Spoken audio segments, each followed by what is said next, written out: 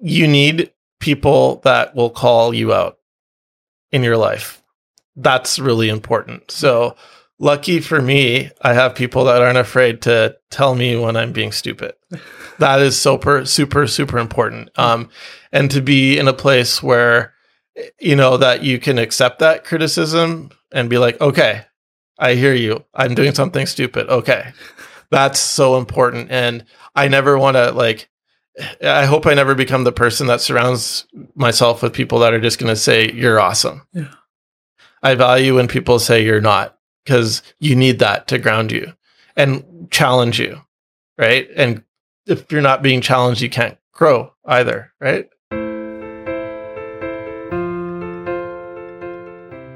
My name is Nathan Pahal.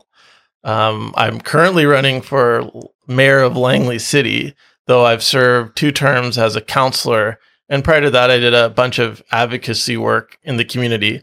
I don't know how far you want to go back, because I could probably speak longer than you may care to.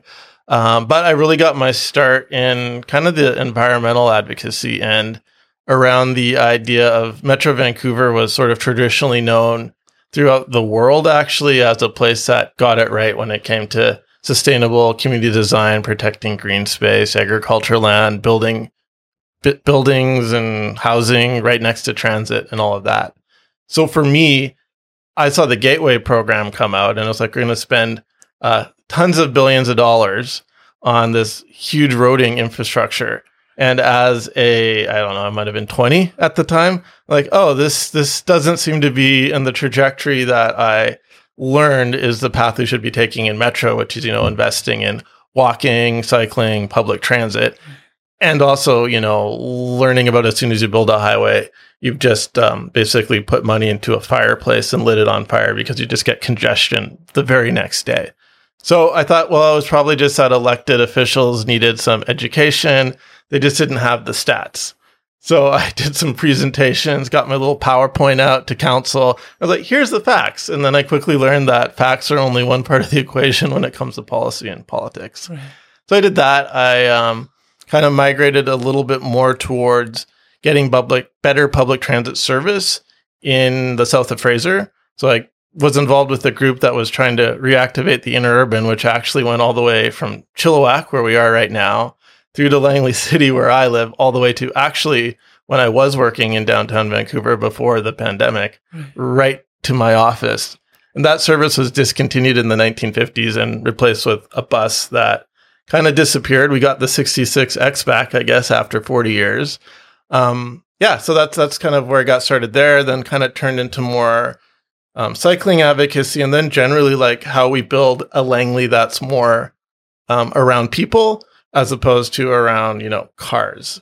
And that was a big shift, I think, in how people were thinking, at least, 10 years ago. So we got speakers in from, Portland, Oregon, and other sort of renowned experts, brought them to, the edge of the region and had, that dialogue with city, township staff, the public. And that was really good. And after a while, some people were like, hey, maybe you should run for local government. You seem to be interested in this stuff. So I did that. Interesting. So can you describe, you said you realized it's not just about stats and figures. You realized that it's far more complicated. There's people who are more likely to vote. They kind of influence how people make decisions. It's about what the community maybe wants more than what makes always practical sense. So what was kind of discovering those challenges like? Yeah. So I think one of the things you learn as well is sometimes it's also important who's saying it as opposed to what they're saying. So if I come, with the sort of shiny PowerPoint deck, no one might know who I am. They'll be like, who's this kid? Well, isn't that cute? Right. Mm. As opposed to, I've known Nathan. He seems like a reasonable guy. What he has to say is coming from someone that I think is reasonable. So what they're saying happens to be reasonable. And I think that's like one of the things that's important is building those relationships so that what you say actually carries some weight as opposed to just some random. So that's important. And then also it's making sure that, there's people that believe you that can also say, yeah, I believe what he says. And those might be other leaders in the community, other members of public. You kind of need to get a broad group of people together to shift policy, because sort of the bureaucracy kind of goes in a straight line and it kind of has its trajectory. And at that time, it was all roads all the time. And like, I'm not against roads or anything like that. We need them, but it was like highways at the time. And to shift that, it's like trying to, you're adding friction and you're trying to change something that doesn't want to be changed. So you need to bring more than just your facts. You need to bring other people on board that can add pressure to actually get that change. That's the same for anything. Was that exciting to you, realizing the complexity, or was it like, I wish the world was easier and now I have to go try and make this difference? No, I think it was, I guess it was eye-opening, but it's something that I enjoy doing. So, I mean, I think, I think it's good that there is always that friction because, when I think about, democracy and government in general, I don't think you necessarily want it to be able to switch on a dime because, I could believe what I'm doing is the right thing. But what if there's someone else that's doing something that might be completely counter to, what we believe is right or what I believe is right? Likewise, people might think what I'm doing is wrong. And you don't want to have that sort of knee-jerk change. You can think of, the context of what's happening in the United States right now, or even some of the stuff that's happening at the federal level. And you kind of want to make sure that government and policy slowly shifts as opposed to, sort of that swing or knee-jerk back and forth. Yeah. If that makes any sense. Yeah. When did you become interested in transit and how people move around, how people are connecting? When did that become something that landed on your radar? I think it always was interesting. When I was a kid, I played SimCity. I liked the original SimCity and then SimCity 2000. I remember I didn't have a computer, or a very good one anyways, growing up, and my grandpa did. And I remember he was like, oh, hey, you want to buy a video game or something for Christmas? I'm like, yes, please. So I got SimCity, and whenever I visited him, I could play on his computer for hours. So that's probably where that idea of how you connect people came together. As far as what kind of clicked for me in a big way, I was actually at Powell's Books in Portland, Oregon, which is a huge bookstore. And I was actually looking for what we now say to us LGBTQIA plus material, fiction. And that happened to be right across from urban planning. And there is a little bit of I don't know if it's a joke, but there seems to be a strong correlation between being a member of the queer community and being interested in urban planning. And maybe we can talk about that a little bit more later, but the sort of reality was I was looking for fiction on one side, and then there was like some books called like Don't Call It Sprawl and, How to Build Sustainable Communities, and they were graphic and visual, and it looked interesting, and I picked it up. I'm like, this makes a lot of sense to me. This is, what we should be doing to build communities. And I guess I didn't talk about it earlier, but even growing up in like school, they gave us a pretty strong environmental message. It's a little bit different, I think, than what it was today, but it was like, conserve, the planet isn't a limitless resource. We need to do right. We need to live within our means. So I think all of that education from my childhood also came into play. Right. So, yeah, bookstore. Can you describe more of that? What is that relationship you were just sort of talking about? Yeah, so I think one of the interesting things is if you're from, and this is a broad brush, and I know that I'm not speaking for everybody, right? But generally, if you're from kind of a marginalized community, I think you can see, that there's work that you need to do to uplift people and give people equity and equality. And I think fundamentally, when we build walkable, bikeable, and transit accessible communities, that's about equity and equality. It's making sure that everybody has the same opportunities to access school, shop, services, and recreation.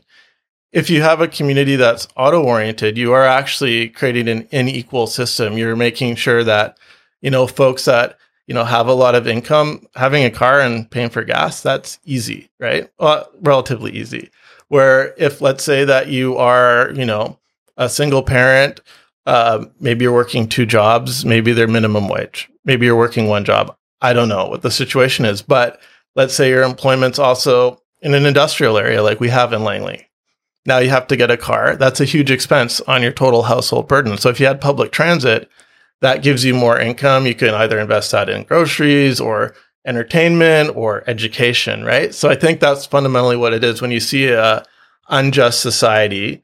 And, I see that in my background, right? As a member of the queer community, I'm gay.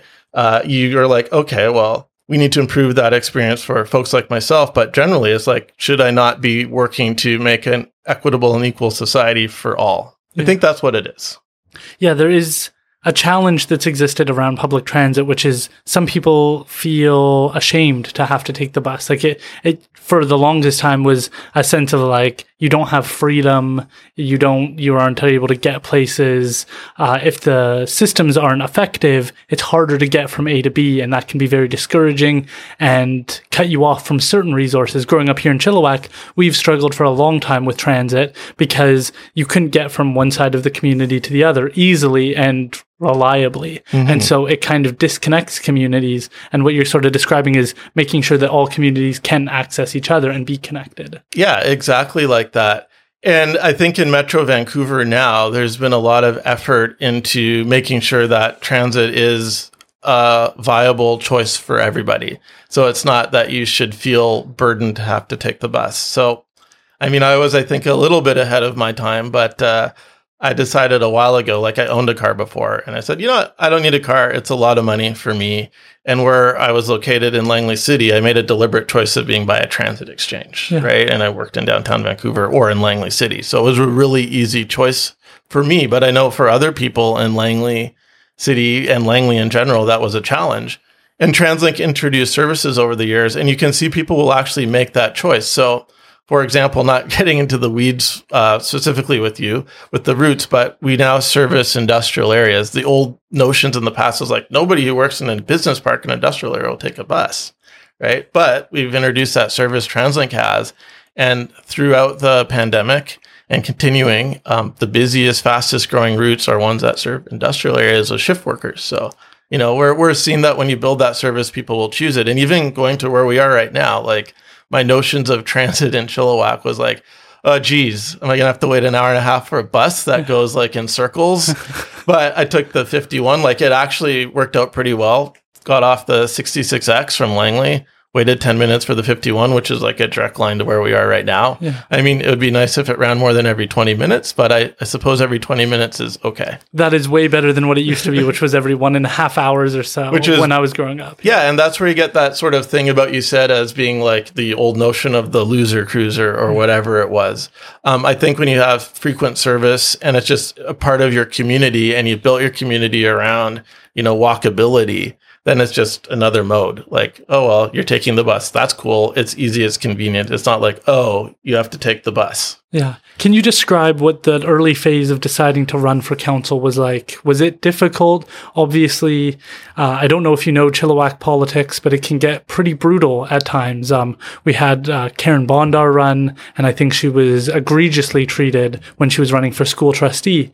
It's a heavy thing to put your name forward, to put yourself out there, and to try and build a relationship with the community when not everybody agrees. So what was that early stage of deciding to get involved like? Yeah, I think it was really important that it was other folks that suggested I should run, and there were people that believed in me. That's really important because you can't do it I guess you can do it on your own, but I think it would be a lot more stressful.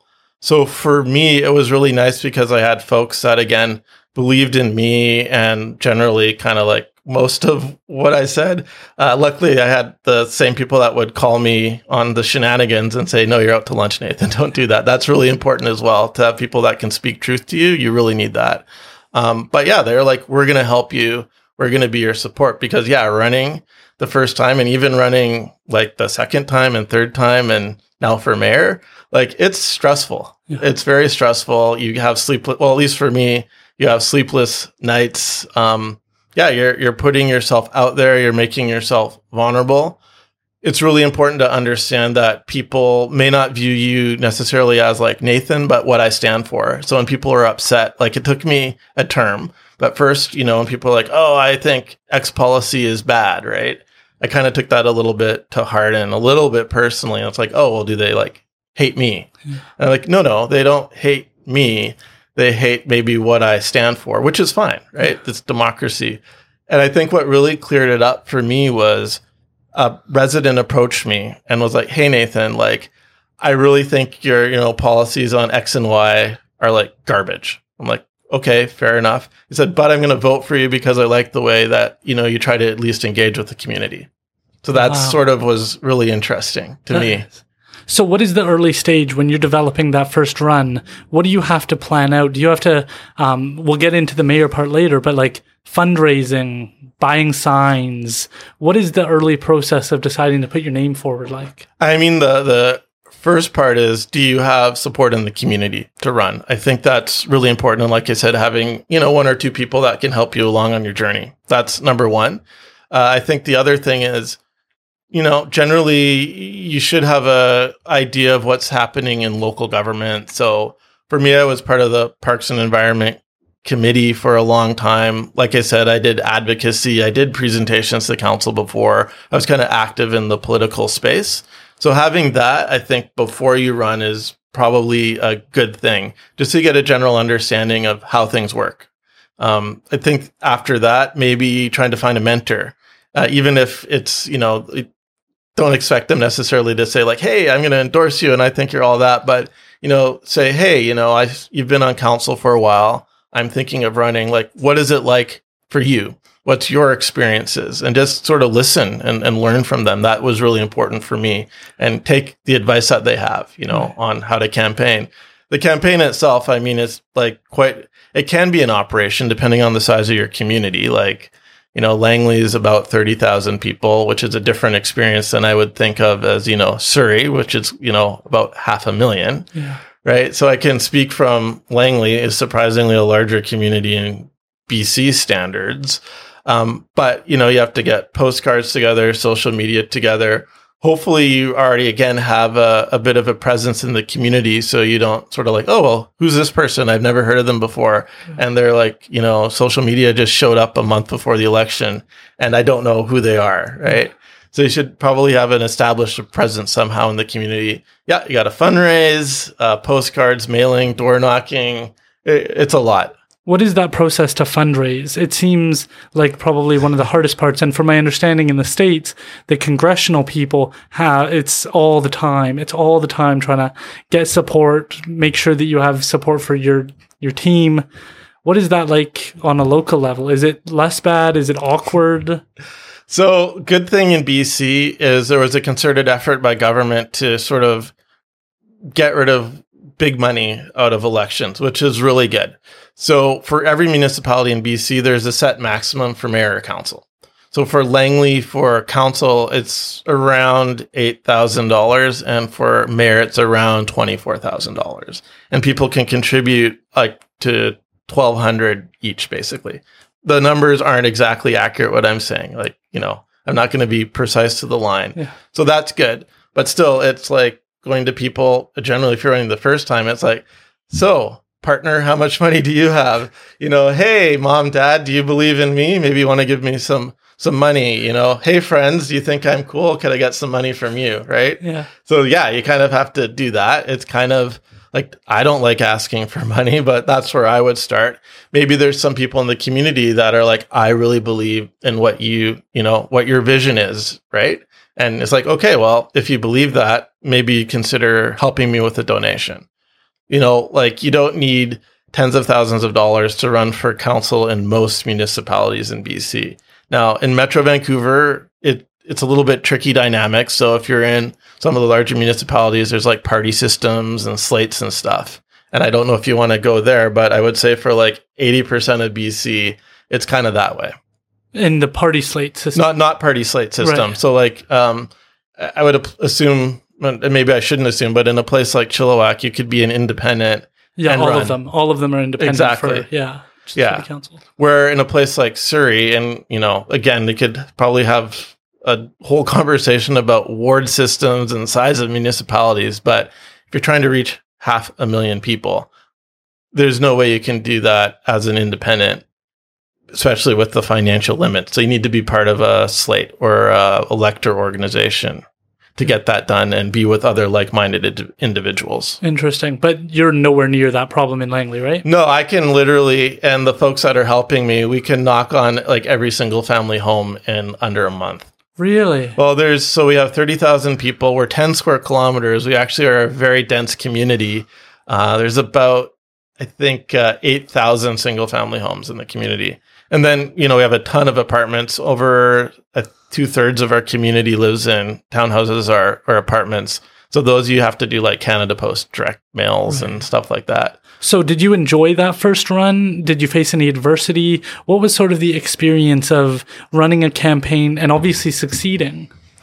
Yeah. So the first time I ran, and this is sort of a bit of I call it a double-edged sword. So lots of people like when younger folks run and they're like, cool, there's a younger person, they're bringing a different perspective to council. Because if you look at councils in Metro Vancouver and, there's the people who are on there for the most part are good people. So I'm not trying to paint people with like a big broad brush, but it's white, it's old, and it's guys, right? So when you have someone different running, for some people, that's really refreshing. It's like, oh, cool, someone with a different perspective they can bring to the table.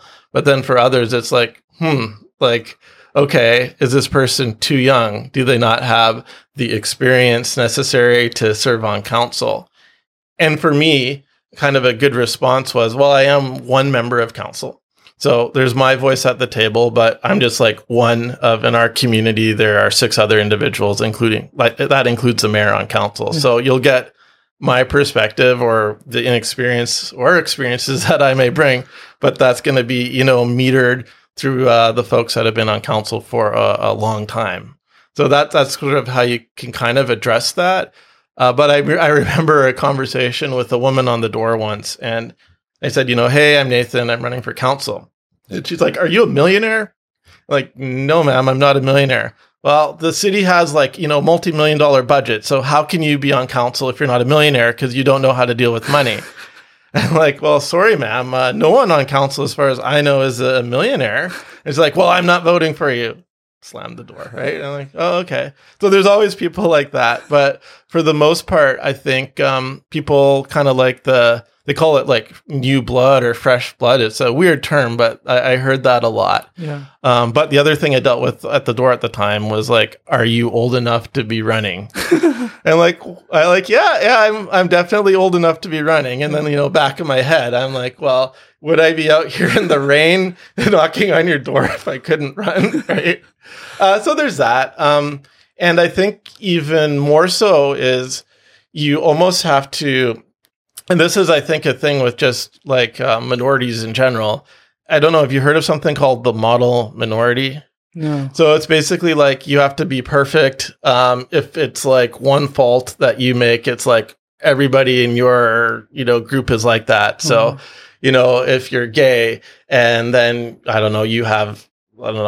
there's pictures of you in some torrid affair on the internet. It's like, see, all gay men are, horrible sex addicts, right? And I'm not going to vote for them, and I'm not going to vote for any gay person because, see, they're all like that. So it's a thing that happens with women and other folks as well, where if you're kind of the first to run, there's this thing where people will vote for someone if you're not, and this is again sort of just based on history, if you're not entirely perfect, then you get tossed out, and then it's going to be a long time before anybody else like you will get in again. So it's like you have to represent and be the best for, young people and gay people, and like I'm a person of color as well. So I find it so weird to say black because I'm mixed race, but we can talk about colonialism and how they want to do black erasure maybe on a different part of this conversation, but kind of coming to terms with, black identity and all of that together. It's like, okay, well, am I standing up and have to be perfect for absolutely like every minority that I represent, right? And that's kind of difficult. And I felt that a little bit as well, because I think of, people sometimes on social media that have been on politics for a while and maybe a bit older, they can kind of just like say their mind and they feel like there's no, repercussions. But for me, I'm always like, okay, what am I saying? Will it be perceived negatively in the community? And even like how I act, I too gay for Langley? That's like a real thing. So when I put forward a motion, for example, there was that horrible murders in the Orlando nightclub that happened a few years back. I guess it must be must be 7 years now, something like that. Maybe it's a bit earlier. But a lot of communities were like, okay, we should probably raise a rainbow flag to show that our community is inclusive and we accept everybody. So for me, I'm like, well, as a member of the 2S LGBTQIA community, maybe I should do something as well. But then in my mind, it's like, I don't want to be labeled as like the gay counselor, because I don't want people just to see me as like the gay. Yeah. I want people to say, oh, this is Nathan, and he's not just like the gay, he actually cares for the community, and he's more than that, right? Yeah. So I did put that forward, and we did pass it. Our city did get a human rights complaint by someone. And even talking to the community initially, people were like, oh, Nathan, you certainly raised a lot of eyebrows. Why did you put the rainbow flag up? Like, why did you need to sort of, put that on display? Like, I'm okay with queer people. But why do you need to put this in my face? Kind of thing like that, right?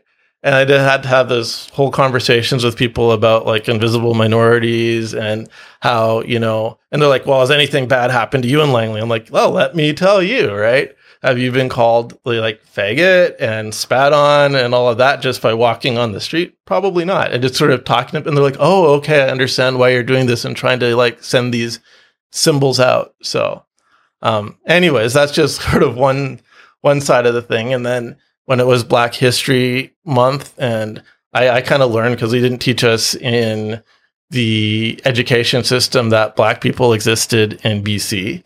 Like as far as, settler history, right? It's just like, the French and the British came, and then all of a sudden immigration in the 1950s, and there you go, right? We all got here.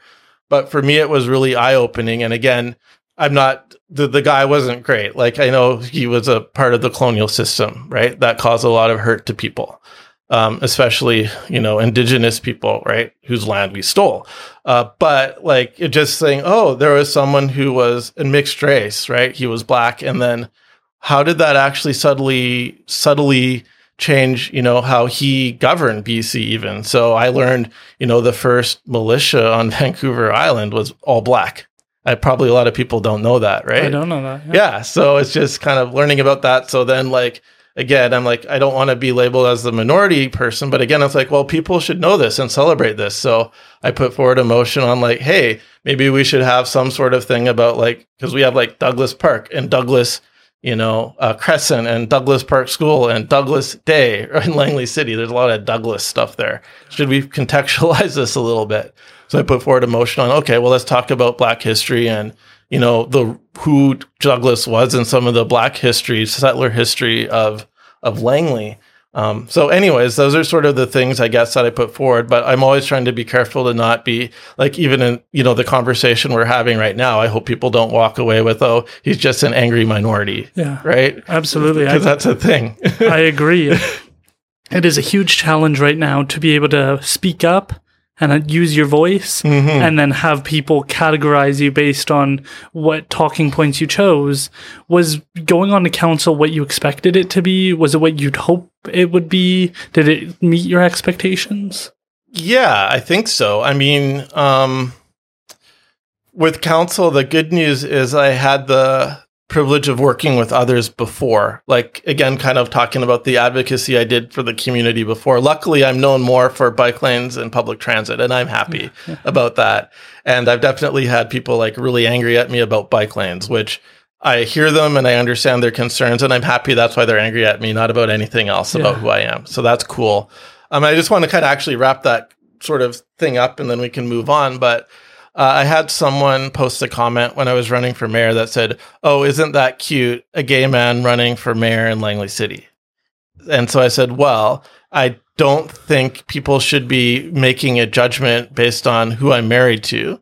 I hope they're voting for me based on what I stand for, and they don't like me or like me based on that. And the cool response was there are people on social media who don't like me for the issues that I stand for. And they came in and they're like, yeah, we don't like him because of what he stands for, not because of who he's married to. And that's good. Like that was really kind of awesome. Yeah. So before we move on from that, I'm running for chief of my community right now. And that is a huge thing. I don't want in Indigenous communities, some of them still, we got all of the benefits of an electoral system, but nobody explained us best practices on how to use it. So we don't have all candidates meetings, meet and greets, door knocking, explaining what our platform is. None of that is commonplace in my community yet. So I'm trying to bring that about. Let's say these are the issues I want to help with. This is what I think I can do for the community.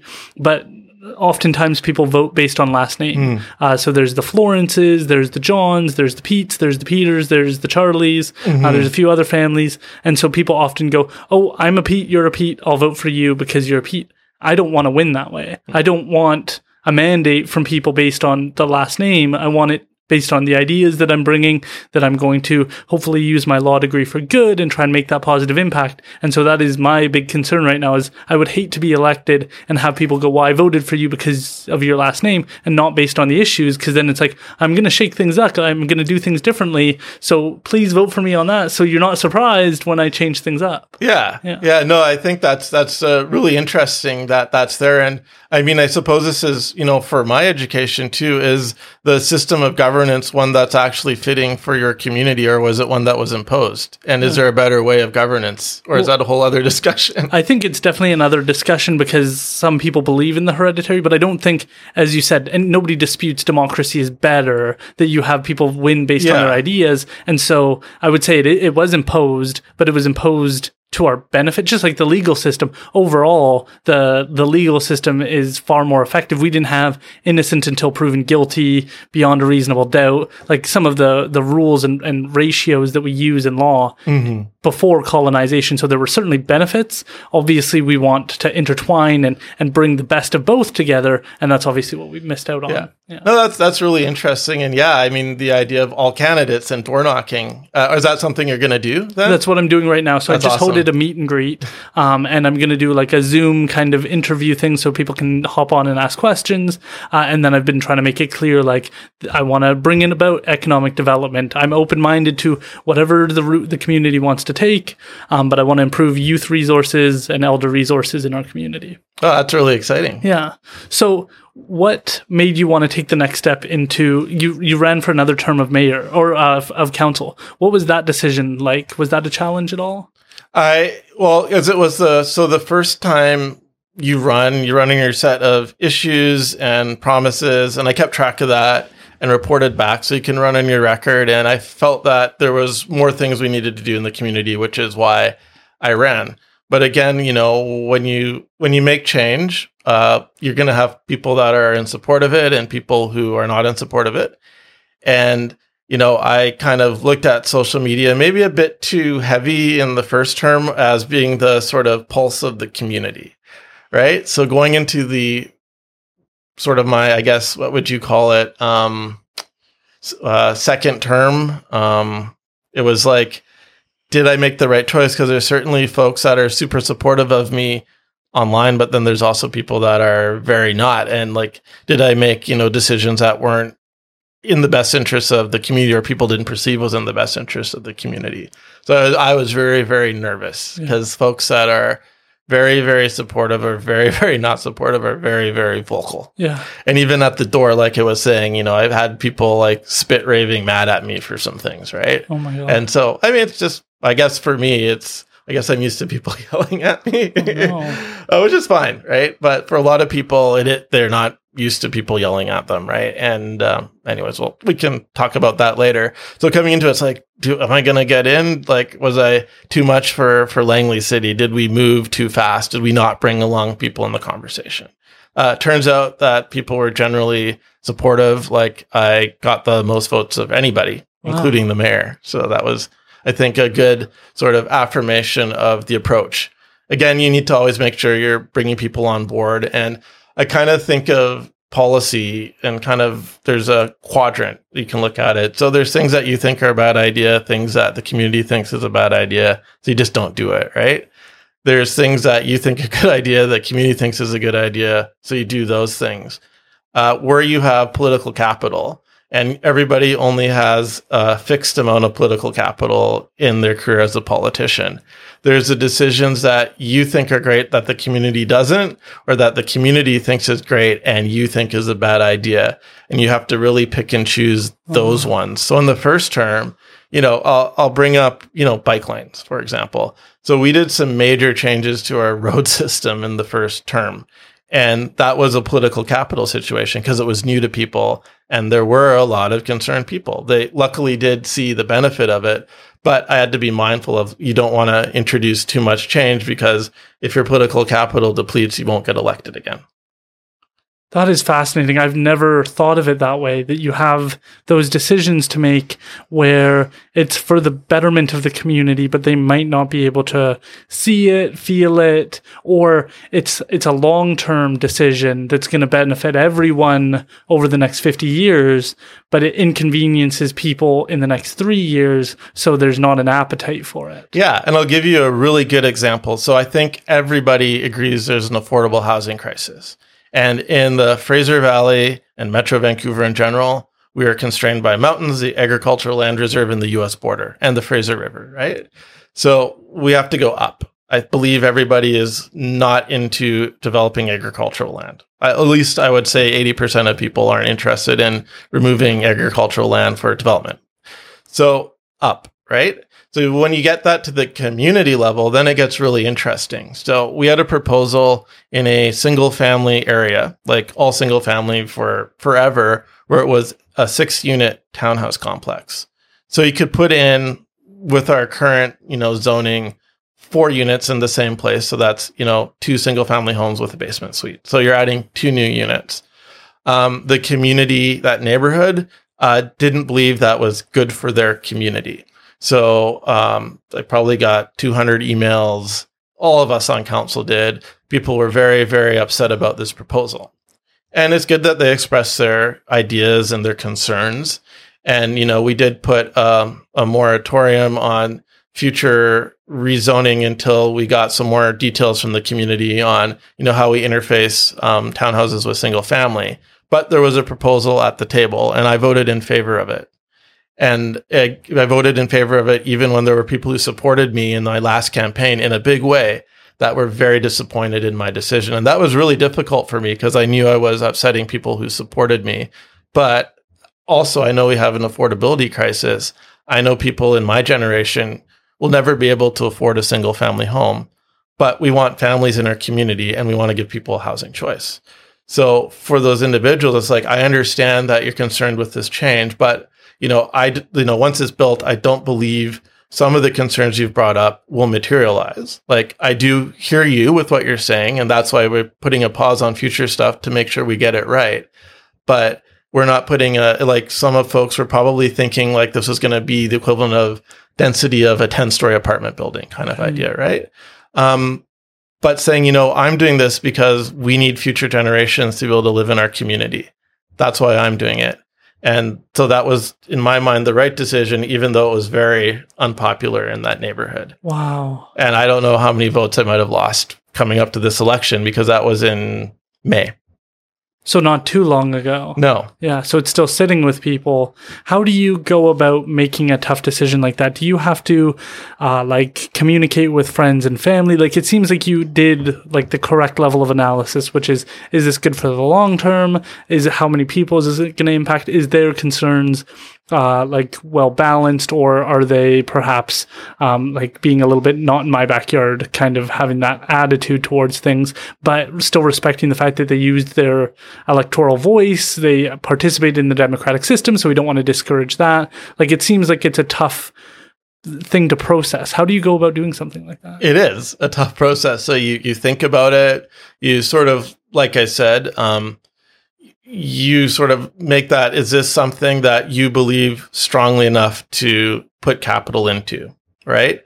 And then you want to make sure, especially on council, is what is the pulse of other councillors, right? Yeah. So if you're going to invest and you're passionate about it, are there people that support you in that position? At least in my mind, that's how I approach it. So if I'm going to, if I'm the only person who believes this is the right approach and everybody else is like, nah, Nathan, this is a bad idea, and the community is saying this is a bad idea, then I have to check myself and say, okay, well, if the rest of the council thinks it's a bad idea, if the neighborhoods think it's a bad idea, but I think it's a good idea, maybe it's a bad idea, right? Yeah. Yeah. So that's kind of the test. You have that trust, though, in other people's judgment. Yeah, and I like talking to other people on council too. So I think, one of the things that I find valuable is maintaining like a human relationship with other members on council. So it's not just transactional and at the council table, so that you can have those informal conversations, and that builds trust amongst members of council. So you can have those discussions and you can disagree, and, it doesn't become like, oh, well, Nathan hates me, or, this other member of council doesn't like me. It's like, no, we're just talking about the issues because we have, like you said, that trust. Do you think that that's a challenge for some people to keep it about the issues? When I at least look on social media, it feels like the person is their ideas. And that seems to be one of the challenges people face, is they have a position on something and then it becomes who they are. And then if you attack that, you attack them. It seems like you're very good at sort of navigating that. Yeah. And I think for myself, like I was saying in my first term, I had to teach myself really early on that when people disagree, it's not because they don't like me. It's just they don't like the issue. And that took a change in my mind and my heart, right? And I don't, I cannot see into other people's hearts and minds, but that's a thing that everybody needs to come to terms with. And maybe that's a piece of advice for anybody that's thinking of running, right? Is, you're going to have people that support you and people that don't. And, you're going to feel really passionate sometimes, but just realize that hopefully it's just about the issue. Now, I know for a fact, some people have a challenge disconnecting. If you don't like my idea, you clearly don't like me, and then we're not friends, right? That's definitely a thing that exists in politics. And for that, I suppose, as if you're on the receiving end of that, you just have to not get sucked into that. Yeah. How did you overcome that? Was there a point in time where it was becoming too much, where you were taking in other people's information and having trouble processing it and being able to relax and de-stress from that? Like, how did you overcome that so you could go, okay, this is about the issues, it's not about me? It seems like it would be a challenge to disassociate from, because we do want to be liked and respected and hopefully admired at different points. And so how did you address that? I mean, I think distraction is really good. So for me, I have a full-time job and I'm a counselor. So I can't necessarily let things simmer because, I have work the next day. And so that's a good distraction. And generally, if you get that kind of break and you come back to the issue, at least for me, it's like, okay, the temperature is a little bit down in my blood now, right? So I've completed a day of work. Okay, what really happened? Well, it's not just an emotional response. And then when there's times where I truly feel like I've been hurt, and I've had a couple of those, I've talked to members of council and said, hey, I respect you and I hope you respect me. And I'm saying this out of respect. Like, this is how I felt. I just want you to know, just so that you're aware. And, every time I've done that, people are like, oh, I didn't realize that, Nathan. Like, I'm, sorry how I presented it or whatever. Like, I don't, I'm not trying to convince them that their thing was right or wrong, but like, oh, I appreciate how I said it or how it came across, kind of stuff. And I think that's important. Otherwise, you can build that resentment. But that again boils back to trust, because you need to have that relationship with your council colleagues or wherever you are in government that you can say that. If you don't, then it just builds. So for me, I really like the independent system with councils because it forces you to collaborate, right? Where when you have these slates and party systems, it's us versus them. Yeah. And then you start seeing, your other members of council. You're not a council in the best interest of the community.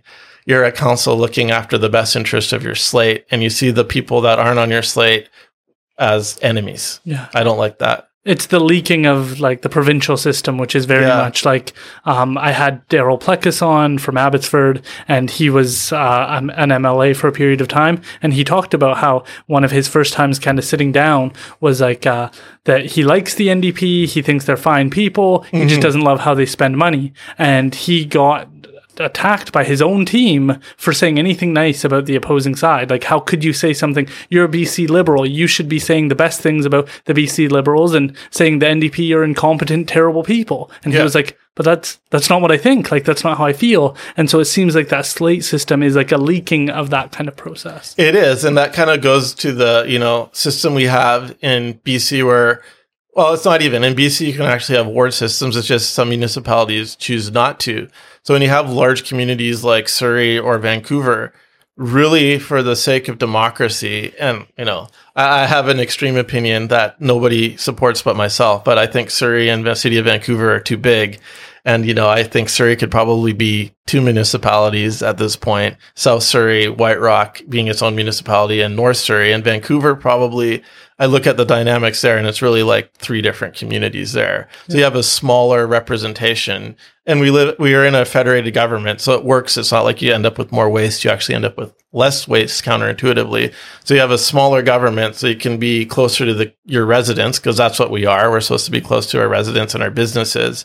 But then even when you have a large geography, you really have to look at wards, I think. And this has been a shift to me because I used to not like wards. But what are wards? A ward is you represent a geographic area. But you need to be careful with that so you don't end up with an us versus them with the ward system as well, because that can happen. So if you're in a large municipality, say, I'll pick on Toronto, where you'll have a ward that's like downtown Toronto and a ward that's like Etobicoke, which is a sort of edge city, then you'll have people in this ward almost voting against people in downtown Toronto because it's those Toronto downtowners, or you'll have Toronto downtowners voting against reasonable policy because Etobicoke is just car driving hicks, right? So you need to be very careful with wards, but that's something I think we need to have a real serious discussion with, especially in Metro Vancouver for our largest communities, is how do we make it easier for people to represent a smaller portion of people and lower the barrier to running so you don't need to have a slate. So the process of a ward, it sounds like, is you have you have Vancouver, but then you say people will represent like West Vancouver as like a specific geographic region, and then they go to the main, all of Vancouver, but they're representing West Vancouver's interest. Yes. And then you're saying that it's a good system because then you actually have people from that area speaking on that. Like hypothetically right now, you could have all councillors from West Vancouver making decisions on downtown and all the other areas, even though they don't have the lived experience. But you're saying that the counterpoint, the challenge with it is then you have West Vancouver versus downtown Vancouver. How do you think we overcome that or make sure that we don't become polarized in that? Yeah. So we have I really believe in the federated system we have in BC. Nova Scotia is adopting it now, and we're very unique in at least the US-Canada perspective. And from what I can tell, I guess I can't. I can just say European, experience. So we have our local governments, and for areas, you have electoral areas as well. Electoral areas are rural areas that are unincorporated in BC. So in the Fraser Valley Regional District, where we are right now, you have Abbotsford and Chilliwack and Kent and Hope. I believe those are the municipalities. I don't think I forgot any. Agassiz? Agassiz's District of Kent. Right. Oh, Harrison Hot Springs. I forgot the village of Harrison Hot Springs. And I think you could argue Desroches, if I'm not mistaken. I don't think that's a municipality. Okay. I thought the regional district, though, doesn't leak a little bit. Yeah, well, we'll talk about that. So you have 5 municipalities, and they, based on population, appoint directors to the regional district here. Then you have electoral areas. So if you're in like Boston Bar, right, you are part of an area. I don't know what area. I'm not that far in the weeds, but you have direct elections there. So you have people appointed from the municipalities based on population, electoral areas based on population, and they're looking out in the best interest of the region. We see this in Metro Vancouver too. And for whatever reason, it might be because we have that sort of tradition. And I think tradition is really important, right? Okay, well, when I'm at the regional district level, I have my experience as, I'm not on the regional district, but as a director, but I'm looking at the best interests of Metro Vancouver. And we actually see that, at least in Metro Vancouver, where people aren't trying to, punish downtown Vancouver or downtown Vancouver people trying to punish Langley or something like that. They're like, no, we're in this together. We're here for the best interests of Metro. So we're wearing our Metro Vancouver hat. Yeah. So if you bring that down to the kind of municipal level, it could be something as simple as having that tradition already embedded, but also even things like if you're doing your like oath of office, and this might sound a little cheesy, but it's like, I'm here from, we'll use, let's say, South Surrey. Let's not talk about Vancouver. They get enough airtime already. So, I am in the South Surrey ward, right? I am representing South Surrey and the lived experience, but I know that the decisions I'm making is in the best interest of Surrey. And so when you're doing your oath, it's like, I'm here as a representative for Surrey in the best interest of Surrey, no matter where you are. Yeah. And just making sure that that's driven home. And I mean, there will be people that try to exploit that for sure. But if you always have people that try to rein that in, I think that's an approach. So what made you shift when we're talking about this ward system? You originally said that it was something you were hesitant on, then you decided to sort of pursue it, and you've changed kind of your viewpoints towards it. Yeah, because, a lot of places with wards are these big uni cities like Calgary, uni level communities like Calgary or Edmonton or Toronto, where you have this one level of government that's responsible for absolutely everything. It's too big for itself, and your wards are massive, right? And I saw the kind of conflicts that happened. So I remember when Ford One was the mayor of Toronto, his first action is he's from Etobicoke he ripped out all the downtown bike lanes. Haha. Because that was retribution or whatever. Right. Just stuff like that. Oh, and I'm like, gosh. Okay, well, we don't want people just, getting payback because they felt like, downtown Toronto got all the shiny things or whatever. Yeah. That's why. And then what made you believe in it?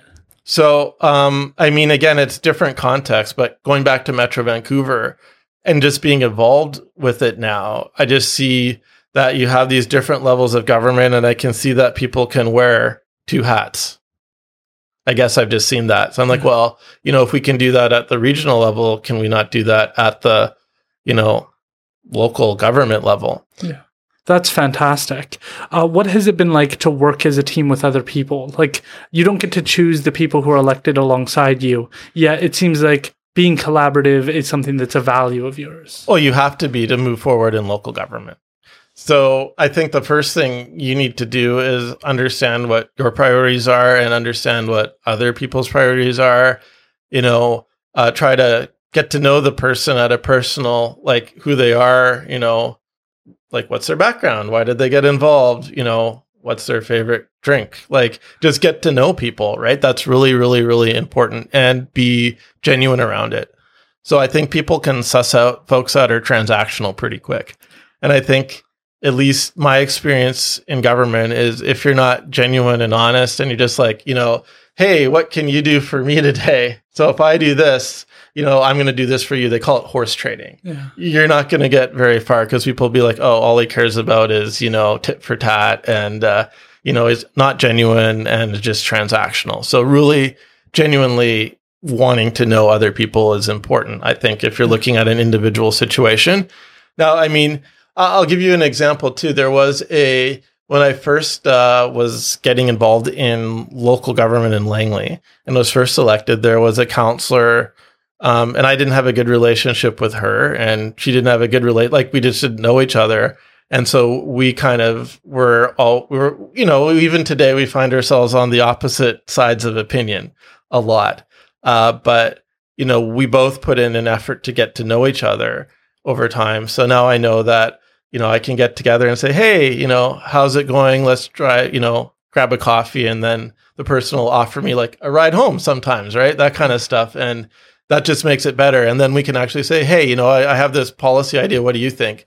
And they'll be like, yeah, actually, I think that's a good idea, as opposed to, oh, Nathan said it, I'm automatically voting no. Yeah. And they can help you see, like, if you have a good idea, but it has some holes, you sort of need that person occasionally who can go, oh, it looks like you missed that. Have you thought about this problem? And kind of help you flourish your idea. Like, our whole legal system is based on the idea you get one person on one side and one person on the other, and they go to war, and then you have a middle grounded person to make the final call. But you need both sides to kind of get the best of the idea. Yes, you need that in government as well. You always need someone who's there that is going to be counter to the majority narrative. Right. You need that. That's very, very important. Otherwise, you get into groupthink, which is very dangerous. Yeah. Do you think there's any danger, though? In Chilliwack, we had this problem of not collaboration, but bullying and pushing people into a position or convincing them or doing things behind closed doors. At least those are the rumors I've heard in Chilliwack is one of the challenges. So I'm just interested, like, is that your idea of collaboration? It seems like it only works if everybody wants to participate in that. It doesn't have to be everyone. So if you're being pragmatic, you just need the majority of council to be wanting to collaborate. Right.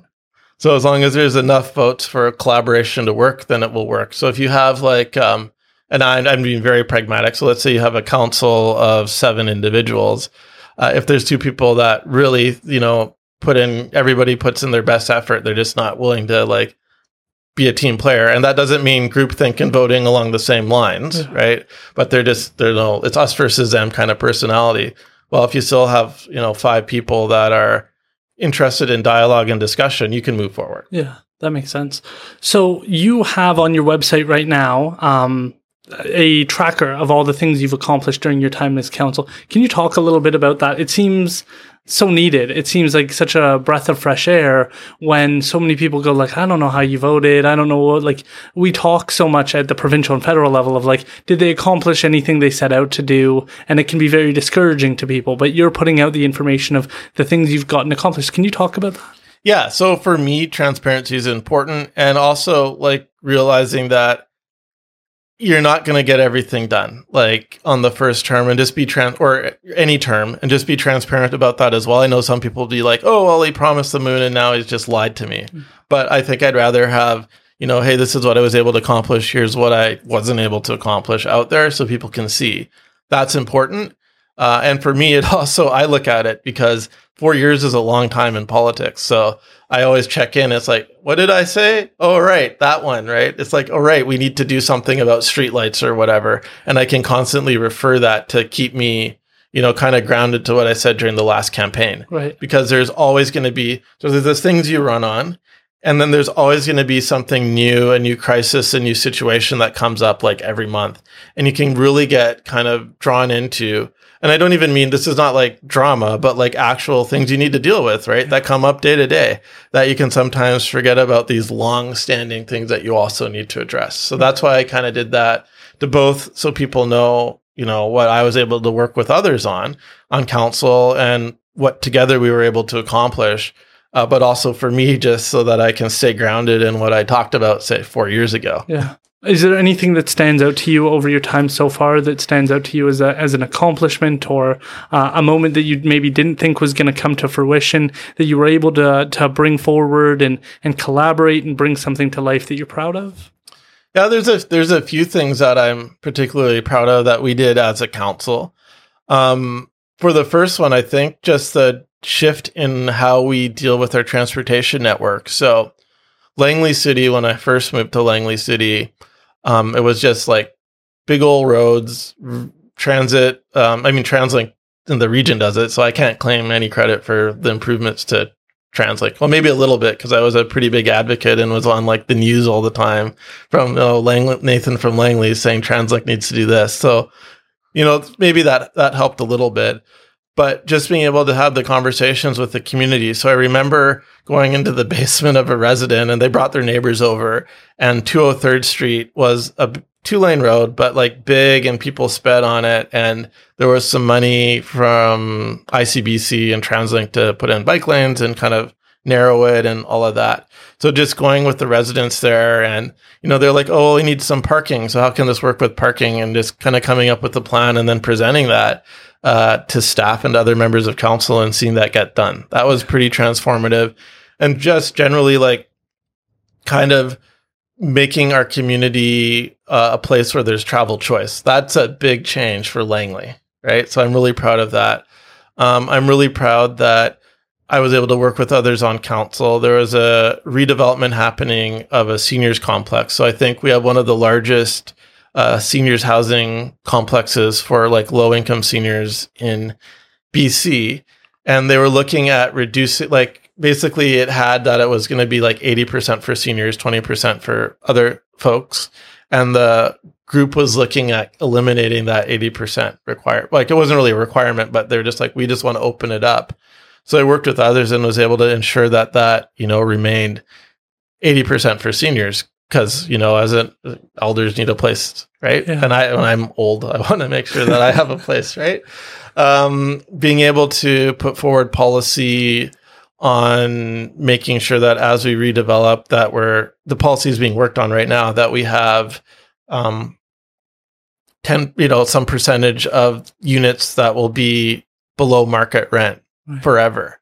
That's really important, right? Because we need a community where everybody can live. Yeah. And I know it's just like not a panacea and we're still going to have affordability issues, but it's a step in the right direction. Yeah. Being able to fly the rainbow flag. I mean, that spawned, we have 2 queer seniors groups now because there was a lot of seniors in our community because there's just gay folks everywhere that were like, oh, okay. So, I can be out. So that was really good. And, have young people saying, oh, I actually feel safe in Langley City. I did, that's really important to me.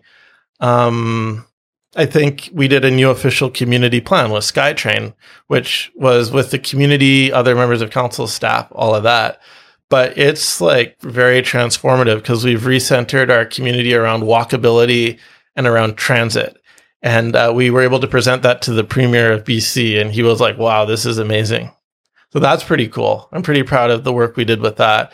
And even being able to introduce like small scale commercial into neighborhoods, because I believe it's important that to build a strong community, we need gathering places. Like throughout, again, everything I'm talking about is kind of centered on, colonial stuff, because that's what I know best. But the idea of every sort of the town patterns from, Europe, and as we saw traditionally, it was towns, and in Africa as well, is these towns all had places where people could gather that were all in walking distance. So whether it's a market or a place of worship or a square, some gathering place, and introducing that into our community is so important. Otherwise, we end up we don't have neighborhoods. We don't have people that can serendipitously connect with each other and just start to form those relationships. So being able to introduce that into our OCP and hopefully see that on the ground is going to be really important to building real community in Langley. Yeah, I really want my community to have an official community plan. It's, again, something we don't have. Can you describe that for people who might not realize? Because I think it's a brilliant idea for people to be able to learn about a community before they move, to understand the trajectory the community's hoping for, the North Star they're hoping to follow. For sure. And again, official community plans and zoning can be used for bad and for good. So it can, these things were used back in the day to make sure that Black people didn't have opportunity, for example. So I'll just say that there's some negative, histories with zoning and official community plans, but there's good stuff we can do with it. And I think we're moving in a good way right now with this. So official community plans at a really high level is the vision for your community. What it's focused on a lot in the past was land use. So it was more like, we want strip malls here, single family homes here, downtown commercial, in this part of our community. So very spatial, right? What we're seeing now is official community plans are broad, where we're looking at sustainability, people, connections, and it basically lays out like, what do we want our community to be? So in Langley City, and I'm gonna fail the quiz on the 5 main things in our OCP right now, but we want to make sure that we have, like I said, choice in transportation, and that we prioritize walking. Right, that's like our number one goal, and we connect it to transit. That's the number one goal of that section. It's understanding that we need a resilient community, right? So that's resilience, whether it's mental health or climate, and how we go about that. We need culture and arts, because what's the point of life if there's no culture and arts, really, right? Yeah. So how do we, make that part of our community? How do we give people those experiences? Of course, there's land use. That's part of the plan as well, right? And then making sure that there's economic opportunity for all. And that's described in the official community plan. And out of that document, it sort of helps lay the groundwork for how we want our community to grow and change over the next probably 20 years. And you don't get to do those documents very often. So to be a part of it, like, I had a small part to play in setting the city's direction for the next 2 decades. Yeah. What did that mean to you? Being a big policy wonk that I am, to me, that is the most important document. So if I'm not reelected, at least I can know that I was able to, I think, in a good way, change Langley City. Yeah. What were some of the things that were important to you in that document that maybe were more personal to you, that were more of a priority to you? Like I talked about gathering places, very important. And we were able to put that in there. Being able to shift us to a community where there's travel choice is very important to me. Like we have a diversity of incomes in Langley City. And what I talked about earlier in our discussion is equality and equity is important. So to be in a city where you can walk, well, that's the most equitable thing you can do. Yeah. Right. So to see that embedded is really important. And even some like really minor things that are really important, like pedestrian lead intervals. So as someone who walks a lot, and I think having lived experience as someone who doesn't drive a car, I do have a driver's license and I can drive, but I choose not to, is you get a lot of on the ground that a lot of planners and staff don't because they just drive cars and they probably don't even live in Langley. Right. Yeah. But pedestrian lead interval is where you'll get a walk sign so you can start crossing the street before everybody gets to green, because otherwise people make left and right hand turns into you all the time because they're just looking at the light and going, right? Yeah. So by doing a lead interval, you get to be in the intersection so someone sees you before they try to drive into you. That is little things true. Like that. That's so true. And that's in the OCP, right? And that's a direct result of me bugging the staff. Yeah. So that kind of stuff is, important and in there. So that is probably one of the best ones, because that happens so often where people are ready to make their right turn, so they just pull right into the crosswalk. Yeah. And they don't even consider people. Yeah. I didn't even know that was a thing, and now that's a part of the community plan. Yeah. Is that something that was important to you when we were getting ready to have you on? We were talking about how great it is that you're getting the real world experience of what it's like to take transportation, because so many people shape things they don't know anything about and they don't care about. So it's like little things like that where if you know, but if you don't walk, you don't really understand the challenges that walking can have and the safety concerns and all of those smaller kind of details that put things into a better context that make walking more safe and more secure. Yeah, so I'll give you another example that was just a case, and this is just where I live, and this is not just me looking out to the interests of Nathan. This is the interests of our community. So I live on 55A Street, right by the Surrey border. There's basically another street, 198th Street. So to get over to Willowbrook Mall, you'd go over an overpass, and that's where the SkyTrain will be. So as a person who has to walk, you'd want to take the direct approach, which is if 55A connected into Surrey, you just kind of walk there and walk to the overpass, and there you go. But because of the road setup, I actually have to walk 5 minutes the wrong direction up and then 5 minutes back. So I've wasted 10 minutes walking. And then that means everybody's going to drive right there, right? Because it's just 10 minutes and out of the way to get to the SkyTrain. Yeah. So I was able to talk to staff. I'm like, hey, did you guys notice there's no pedestrian access in this neighborhood to transit, which is literally right there, but now it's exceedingly difficult because it's blocked by a sound wall. Right. I'm like, oh yeah, that's a good idea. And so then they put a sidewalk through the sound wall. Yeah. Right. And just things people don't catch unless they're in that circumstance. And that's a broader discussion when we talk about having people with lived experience. So, as someone I have able-bodied. So, there's things I could learn for sure about accessibility and universal access, but I don't have the lived experience. So it's much better to have someone with that lived experience represented. So it's so important, at council that we have those diversity of voices on there. You need someone that's driving a car, or you need someone who's, older or younger, or, a mother or whatever, right? Because they bring these unique perspectives. And when you cannot get that, then you need to make sure that you're actually having a meaningful dialogue with people with those experiences. Yeah. Because they get things that you won't get. I will never get what it's like to have a physical disability because I don't. So I need to, we need to, as government, make sure that those voices are there, and not just that, oh, well, we talked to them. And so we can say our checkbox, yeah, did we talk to the accessibility rep? Check. Cool.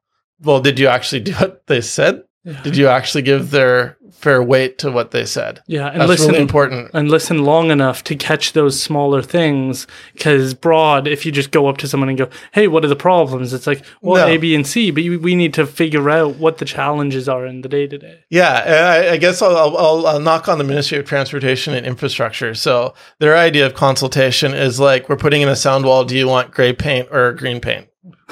Right? That's not consultation. Yeah.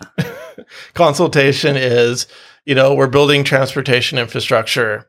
What do we need to build? Like, and even go back, like, what's the problem we're trying to solve? Yeah. And is this problem actually something we should be solving? Yeah. And starting there. Is there a challenge working with different levels of government that have different priorities, that are being pulled in different directions, and trying to make sure that your voice is being heard? As local government? Yeah. That's one of the most important roles we can play. So when we look at the situation of homelessness, for example, there's a lot of different people doing good work, but it might not necessarily be coordinated in the community. So as local government, we are sort of where the buck stops. So when residents or businesses or whoever talks to you, they don't care if it's a provincial responsibility or a federal responsibility. Fix it. We want it fixed, Nathan. Don't give me excuses. So as a government, then we can say, hey, let's bring these different folks to the table. So we know, for example, there's an individual who's living rough in, McBurney Plaza. We've been told there's nothing we can do for them. Really, there's nothing we can do? Okay. So as a local government, who do we need to talk to? Who do we need to get to the table to help that individual? That's a big thing we can do as local government. So we don't have to we do have to pay for staff for sure, but that's our role, is that facilitator for our community. Right. That seems like a big topic that's continually growing is how do we support individuals, but how do we still keep pride in our community and feel like it is a beautiful place? When you have communities that are struggling with homelessness, it can be discouraging to see.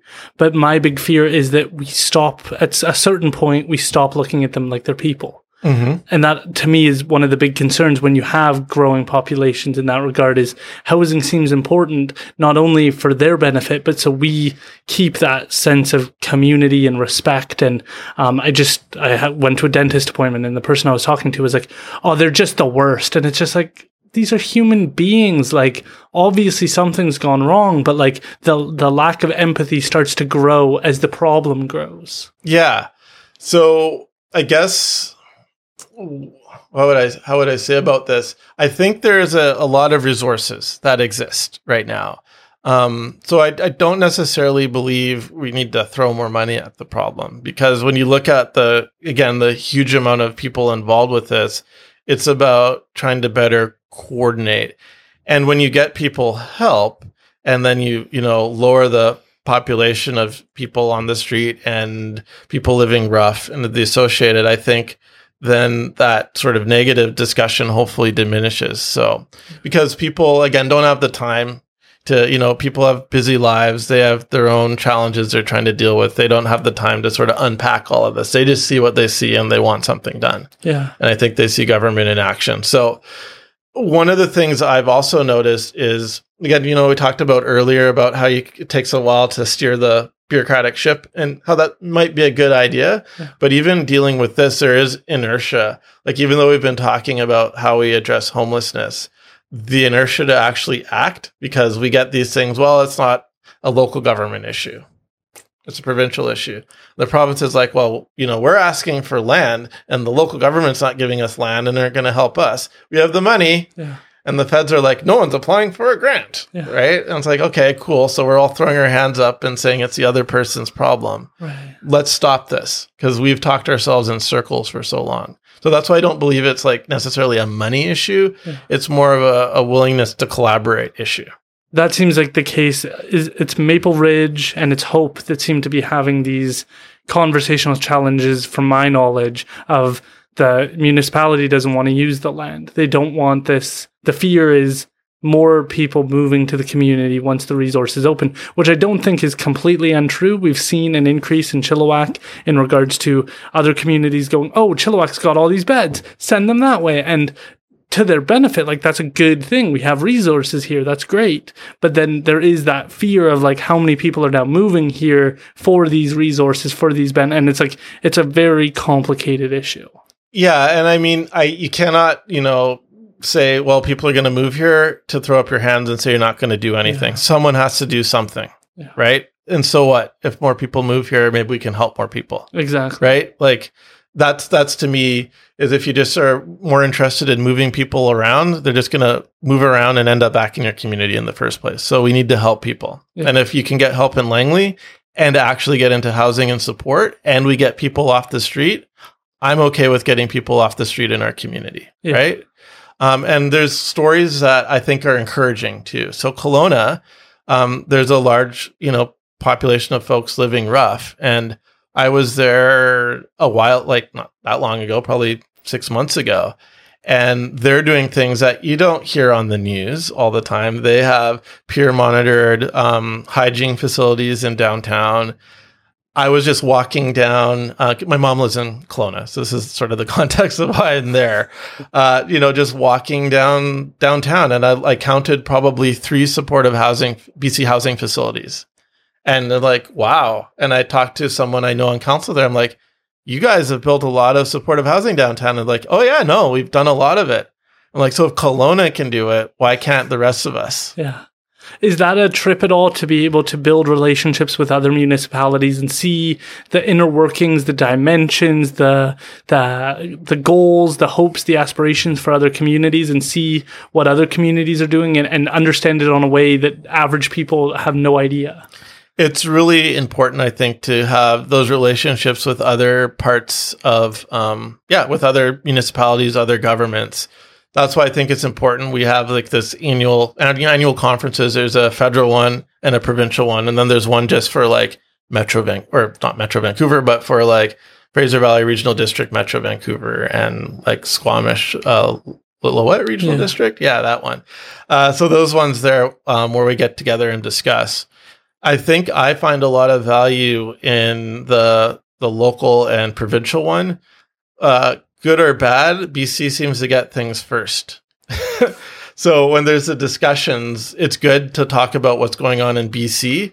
And then unfortunately, we become leaders for the rest of the country after that. Right. So I just like, we being able to go to Kelowna, for example, and saying, hey, like, how have you addressed this topic or what's your discussions? And like, oh, that's really cool.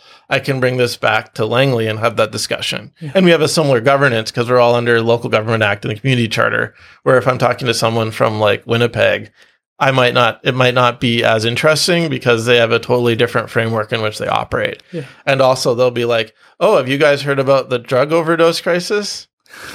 Seriously, like as of this year? Yeah. I'm like, oh, you mean the one we've been dealing with over the last decade? Yeah. Right? Yeah.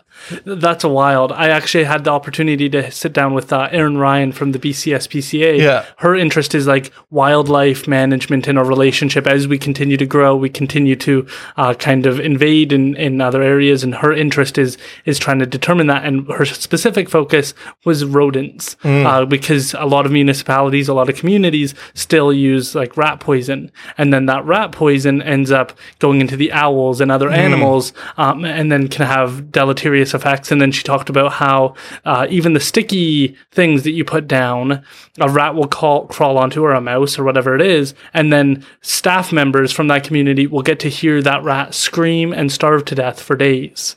And that she gets regular calls from people being like, what do I do? And then she says, well, you can walk away, or you can put it down, your call. And she has to walk people through how to put that rat down, because for the longest time, there's been no innovation in this regard of either rat poison, which impacts other species, or having them starve to death. And there's only a couple of companies within BC that are actually trying to do something differently. And apparently North Vancouver was one of the first municipalities to go, let's try and do something different here. And so they got to run a whole bunch of tests and see if they could do something differently. And then one of my questions for her was like, is that something where like a municipality can become like a rubric for other communities? And she's like, yeah, North Vancouver is that community that's really interested in treating animals humanely. And then they set the rubric, and then we share that with other municipalities on how to do it different. Yeah. And it was like, this is so cool. This is like informing other communities on how to do things differently. Yeah, exactly. Yeah. So, and that's the best part, is where you can do that and learn from others. Yeah.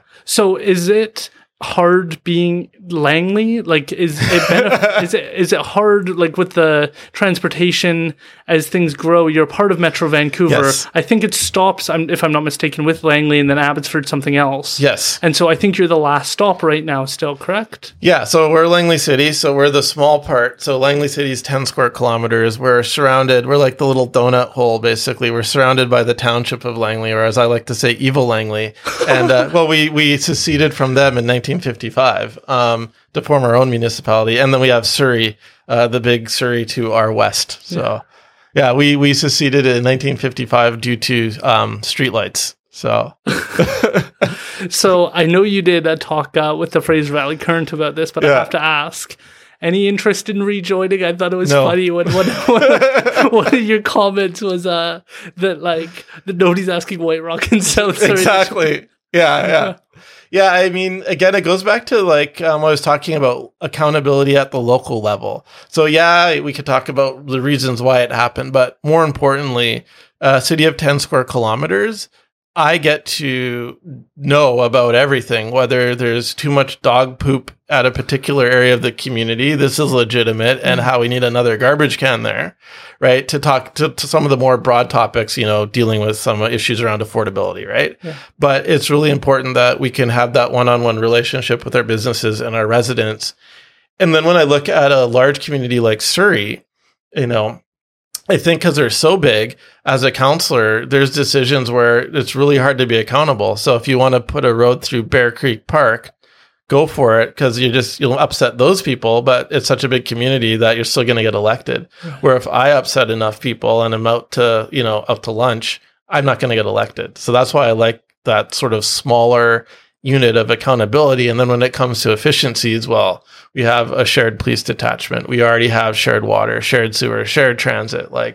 A lot of integration already exists. So it's not like every city has their own sewage treatment plant, right? Yeah. So do you think, I think in the article, naming was also mentioned. Yes. How do we deal with that?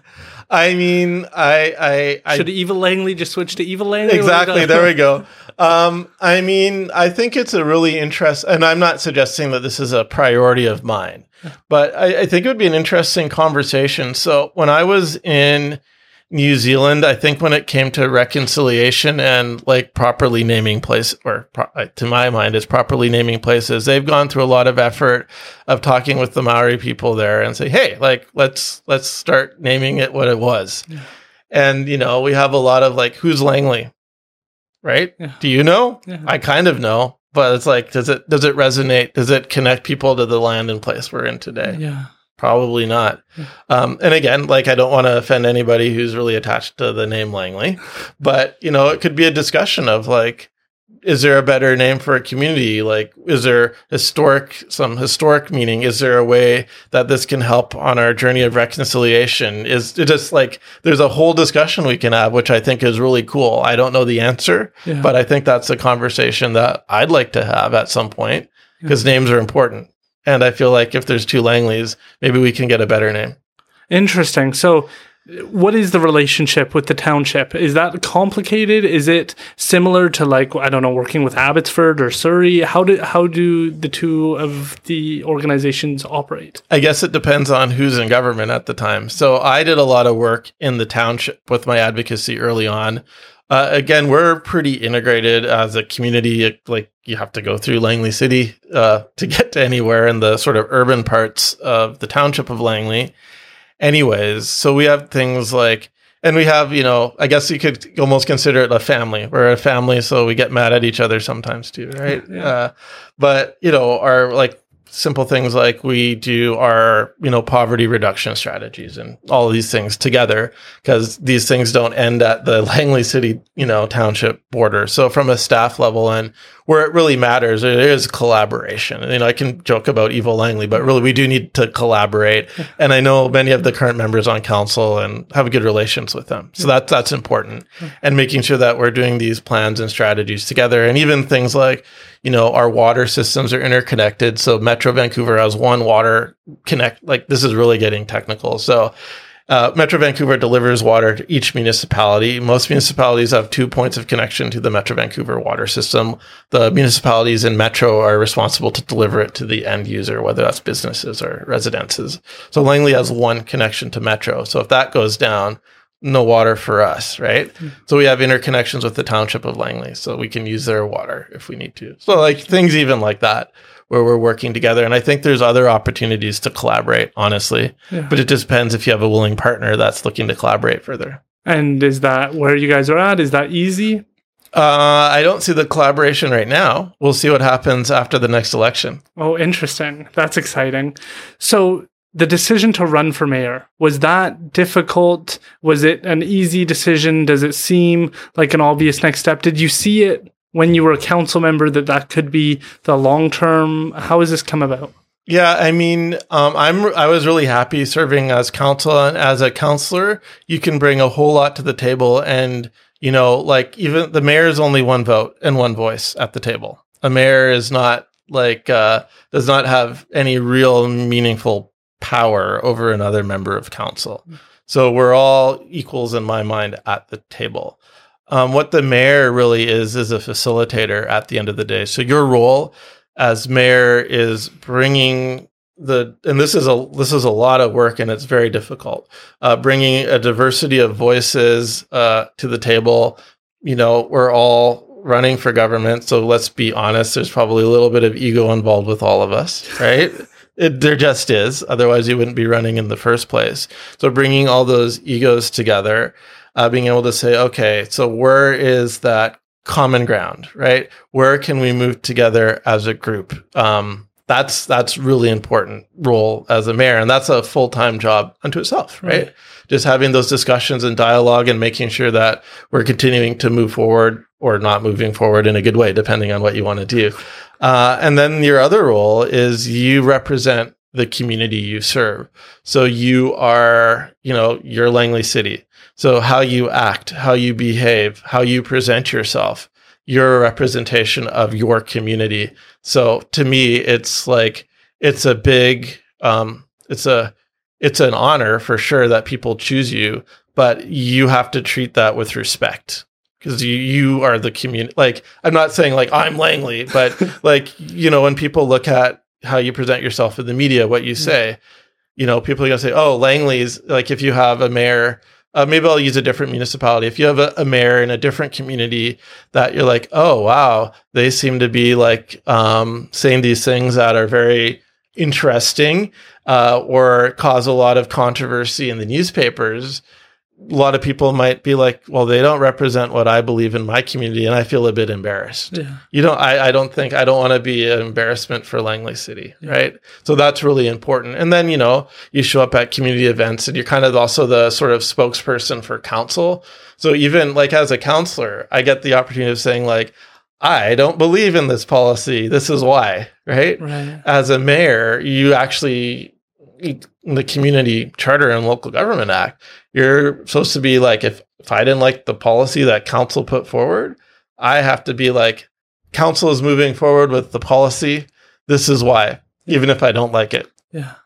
So it's the purpose of that is to reduce the controversy, to show a united front to the other municipalities, to the province, to Canada, if you're making a decision that you're all on the same page. And while you might disagree on details of, we added in this amendment or this issue, that really, if you zoom out, you're all on the same page that you want a better Langley. Yeah, and I don't want to say groupthink, but it's just as a council, the decisions are of council. So even in like minutes, you get the minutes of who's opposed, which is fine, but you never get the positive votes or who moved and seconded stuff because it's a choice. You're council. So I'm no longer Nathan. When we vote on something and move forward, that's a decision of council. Right. And I don't know if that makes sense to a lot of people, but you're a body. You're not each individual. Right. So that as a mayor, that's where it's important is like, you're the spokesperson for that body, basically. Yeah. And sure, I mean, you can say, I'm sure respectfully, like I didn't agree with that. Regardless, this is how we're moving forward, and then move forward on that. Yeah. So was it heavy to choose to run for mayor to do that change? Yeah, because I have a full-time job that I really like, and I really like council. And running for mayor, things will have to change if I'm successful. Yeah. And that's a big, scary change for me. Right. And a mayor, I mean, you're kind of guaranteed for 4 years, and that's it. Yeah. And, I'm, in my 30s. So, like, I'm putting my career, I don't know in what state, right? Mm-hmm. So, it's big and scary for sure. So, what made you decide this is worth doing? It's worth the risk. I'm going to expand and go all in on this position. So we're at a real pivotal juncture in Langley and I think in BC where we're looking at like a trifecta of issues, right? So we have climate change, right? We have affordability and homelessness, mental health, and we have toxic drug supply all kind of at play here. And we need to take some action on this and move forward and collaborate to move forward. So for me, that's why I want to run for mayor, because I see that if we're going to go in a good way, we need to work collaboratively with others to move forward. Otherwise, like when I look at the statistics in Langley City, they're not making life better for people. Right. So we need to work. We need to roll up our sleeves. We need to, put our differences aside and just work in the best benefit of our community. Right. That is a very rousing, positive speech. So what is the process to run in comparison to council? How different is it going to be for you in comparison? Yeah, so I think running for mayor, it is a bigger responsibility. And like I said, you represent the whole community. So you want to make sure, I think, from your other council colleagues, again, not as a slate, but like, do they respect me? And are they like, what do you think of me running for mayor? They might say, I think it's a bad idea or a good idea, but just sort of doing a litmus test that way. Talking to other community leaders and elders and say like, hey, because I'm younger, right? It's like, okay, so what do you think of me running? And, talking to some former mayors and stuff like that and say like, what do you think? And get their opinion, and also kind of, float it with the community and say like, what do you think? Am I someone that you think could represent you in a good way? Yeah. You need to do that and make sure that there's people that are like, yes, we want you to. What was that process like? Long, I suppose, but I mean, just having those conversations, a lot of coffees, a lot of listening, right? That's what I did. What was the day, like the early stage of opening your mind to that idea? How long ago was that? Was that a long time ago? Was that months ago? How did that kind of unravel? Yeah, I think it was earlier this year. Just looking at sort of where we're at in Langley City for myself, I would probably not run for council again if I wasn't running for mayor. So that was sort of on my mind is, am I exiting local government, or is there more value that people can see in me? So why would you consider not running a third term? I mean, you've probably read the newspaper articles about Langley City and some of the, I guess, discussions and censure and all of that sort of stuff. Yeah, I don't. But why would that impact your decision to run? Because of the work environment. Oh, okay. So I want to make sure that I'm in a positive work environment. That's really important for me. Okay, right? Fair enough. Like, yeah, I'm a human being and want to work in a positive work environment. Yeah. So yeah, and other people around me who are impacted want me to work in a positive work environment, because where you work and what you bring home after work is important for your partner and friends and all that sort of stuff, right? Yeah. So that was one reason why it would be mayor or nothing. Interesting. Yeah. So there's that. So yeah, anyways, that's kind of the decision was, would I run, and then those conversations. Interesting. And so my understanding is you have to work towards $24,000 to raise in order to run a full campaign. Yes. What is that? What is that like? You're asking even more people for money, which I don't like doing, but it's something you have to do. So yeah, it's just with mayors, it's really interesting though, because as a counselor, I think people don't see it as important. I think being a counselor is really important. So getting, even $100 is difficult, but when it's mayor, people see that more seriously, I guess.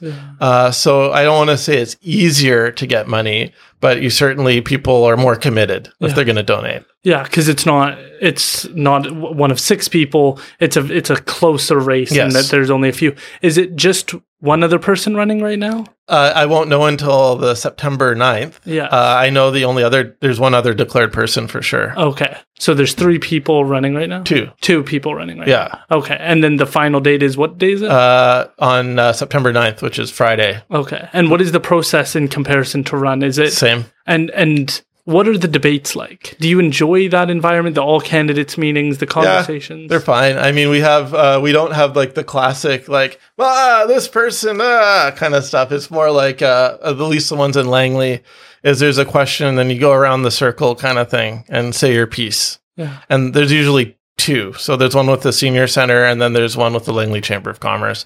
The Langley, seniors is actually seniors go and they sit at like tables, which is really cool, and then you basically play speed dating, which is actually really cool. Wow. So it's like, I like that because people get to know you and it's not like adversarial. I mean, we all love the like, I'm the best person and I'll make the community better, rah, rah, rah, I'm sure. But really at the end of the day, that format allows you to have a little bit more nuanced conversation with people. Because, sound bites are great, but it's actually really good when you can talk to people and have more than 30 seconds. Yeah. What is it like to try and keep, you mentioned ego. What is it like to navigate that? Like, it's an immense amount of responsibility.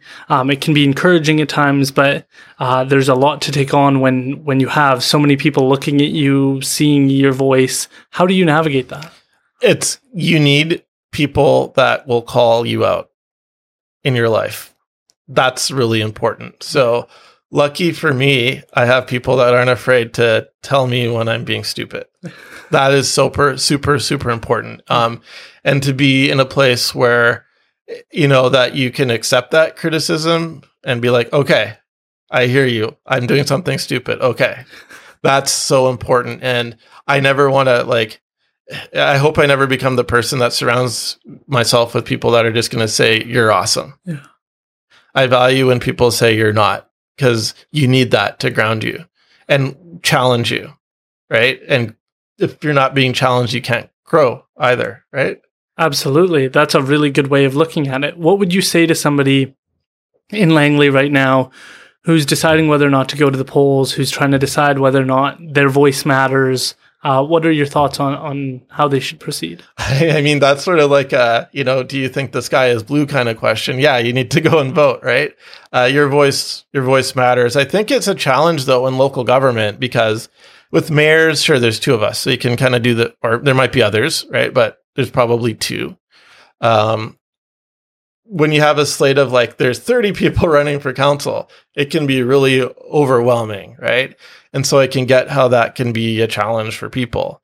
And I don't have an answer on how it becomes not a challenge, but you just need to read and see which person represents your values. A lot of municipalities will post up a little profile of each of the candidates. Yeah. So at least you can read up on each of the candidates. Right. Or just message the candidate on social or whatever and to say, hey, things that so if there's a couple of issues that are important to you, just send a message or whatever and say, okay, where do you stand on X, right? And just send it out and see what they say. Yeah. What is your pitch to people if they're considering voting and they're thinking of who to vote for mayor? What would you say to that person? I mean, for me, it's like I said, we need to move Langley City in a positive direction. We're at a crossroads. I have a proven track record of working with others on council, with our provincial and federal partners as well. I have that track record, so you can vote for me and we can move forward in a positive direction. Yeah. And how can people support you if they're sold hook, line, and sinker on this conversation? How can people show their support? They can find my website if they live you can donate money if you live anywhere in BC. So you can just go to nathanpachal.com and donate. If you live in Langley City, there's also, you can ask for a lawn sign or help hand out postcards, and of course, vote. That's the most important thing. Perfect. Nathan, this has been such a blast to hear your perspective. Learning about local government's a passion of mine because I think it's where a lot of the issues impact us personally. I really love your mindset around managing your ego, hearing from people you disagree with, making sure that you remain open to sitting down, even if it's for coffee, not talking about the issues, then battling it out with your votes later on. I think that that's all such a healthy way to have your voice heard. I think when we talk about experience, that's the key thing, is having those tools in your toolbox. The big fear is somebody gets in and they don't want to collaborate. They just want to go to war. They think they're right. Like, that's where experience needs to be humbled and taken back. It sounds like you have all the tools, so I don't think age should be a concern when you've got the right mindset when you're working with other people. So I'm so grateful to have been able to sit down with you. I'm so grateful you were willing to take the bus all the way out here to sit down with me today. Thank you so much. Yeah, thank you for having me. It was an honor to be here.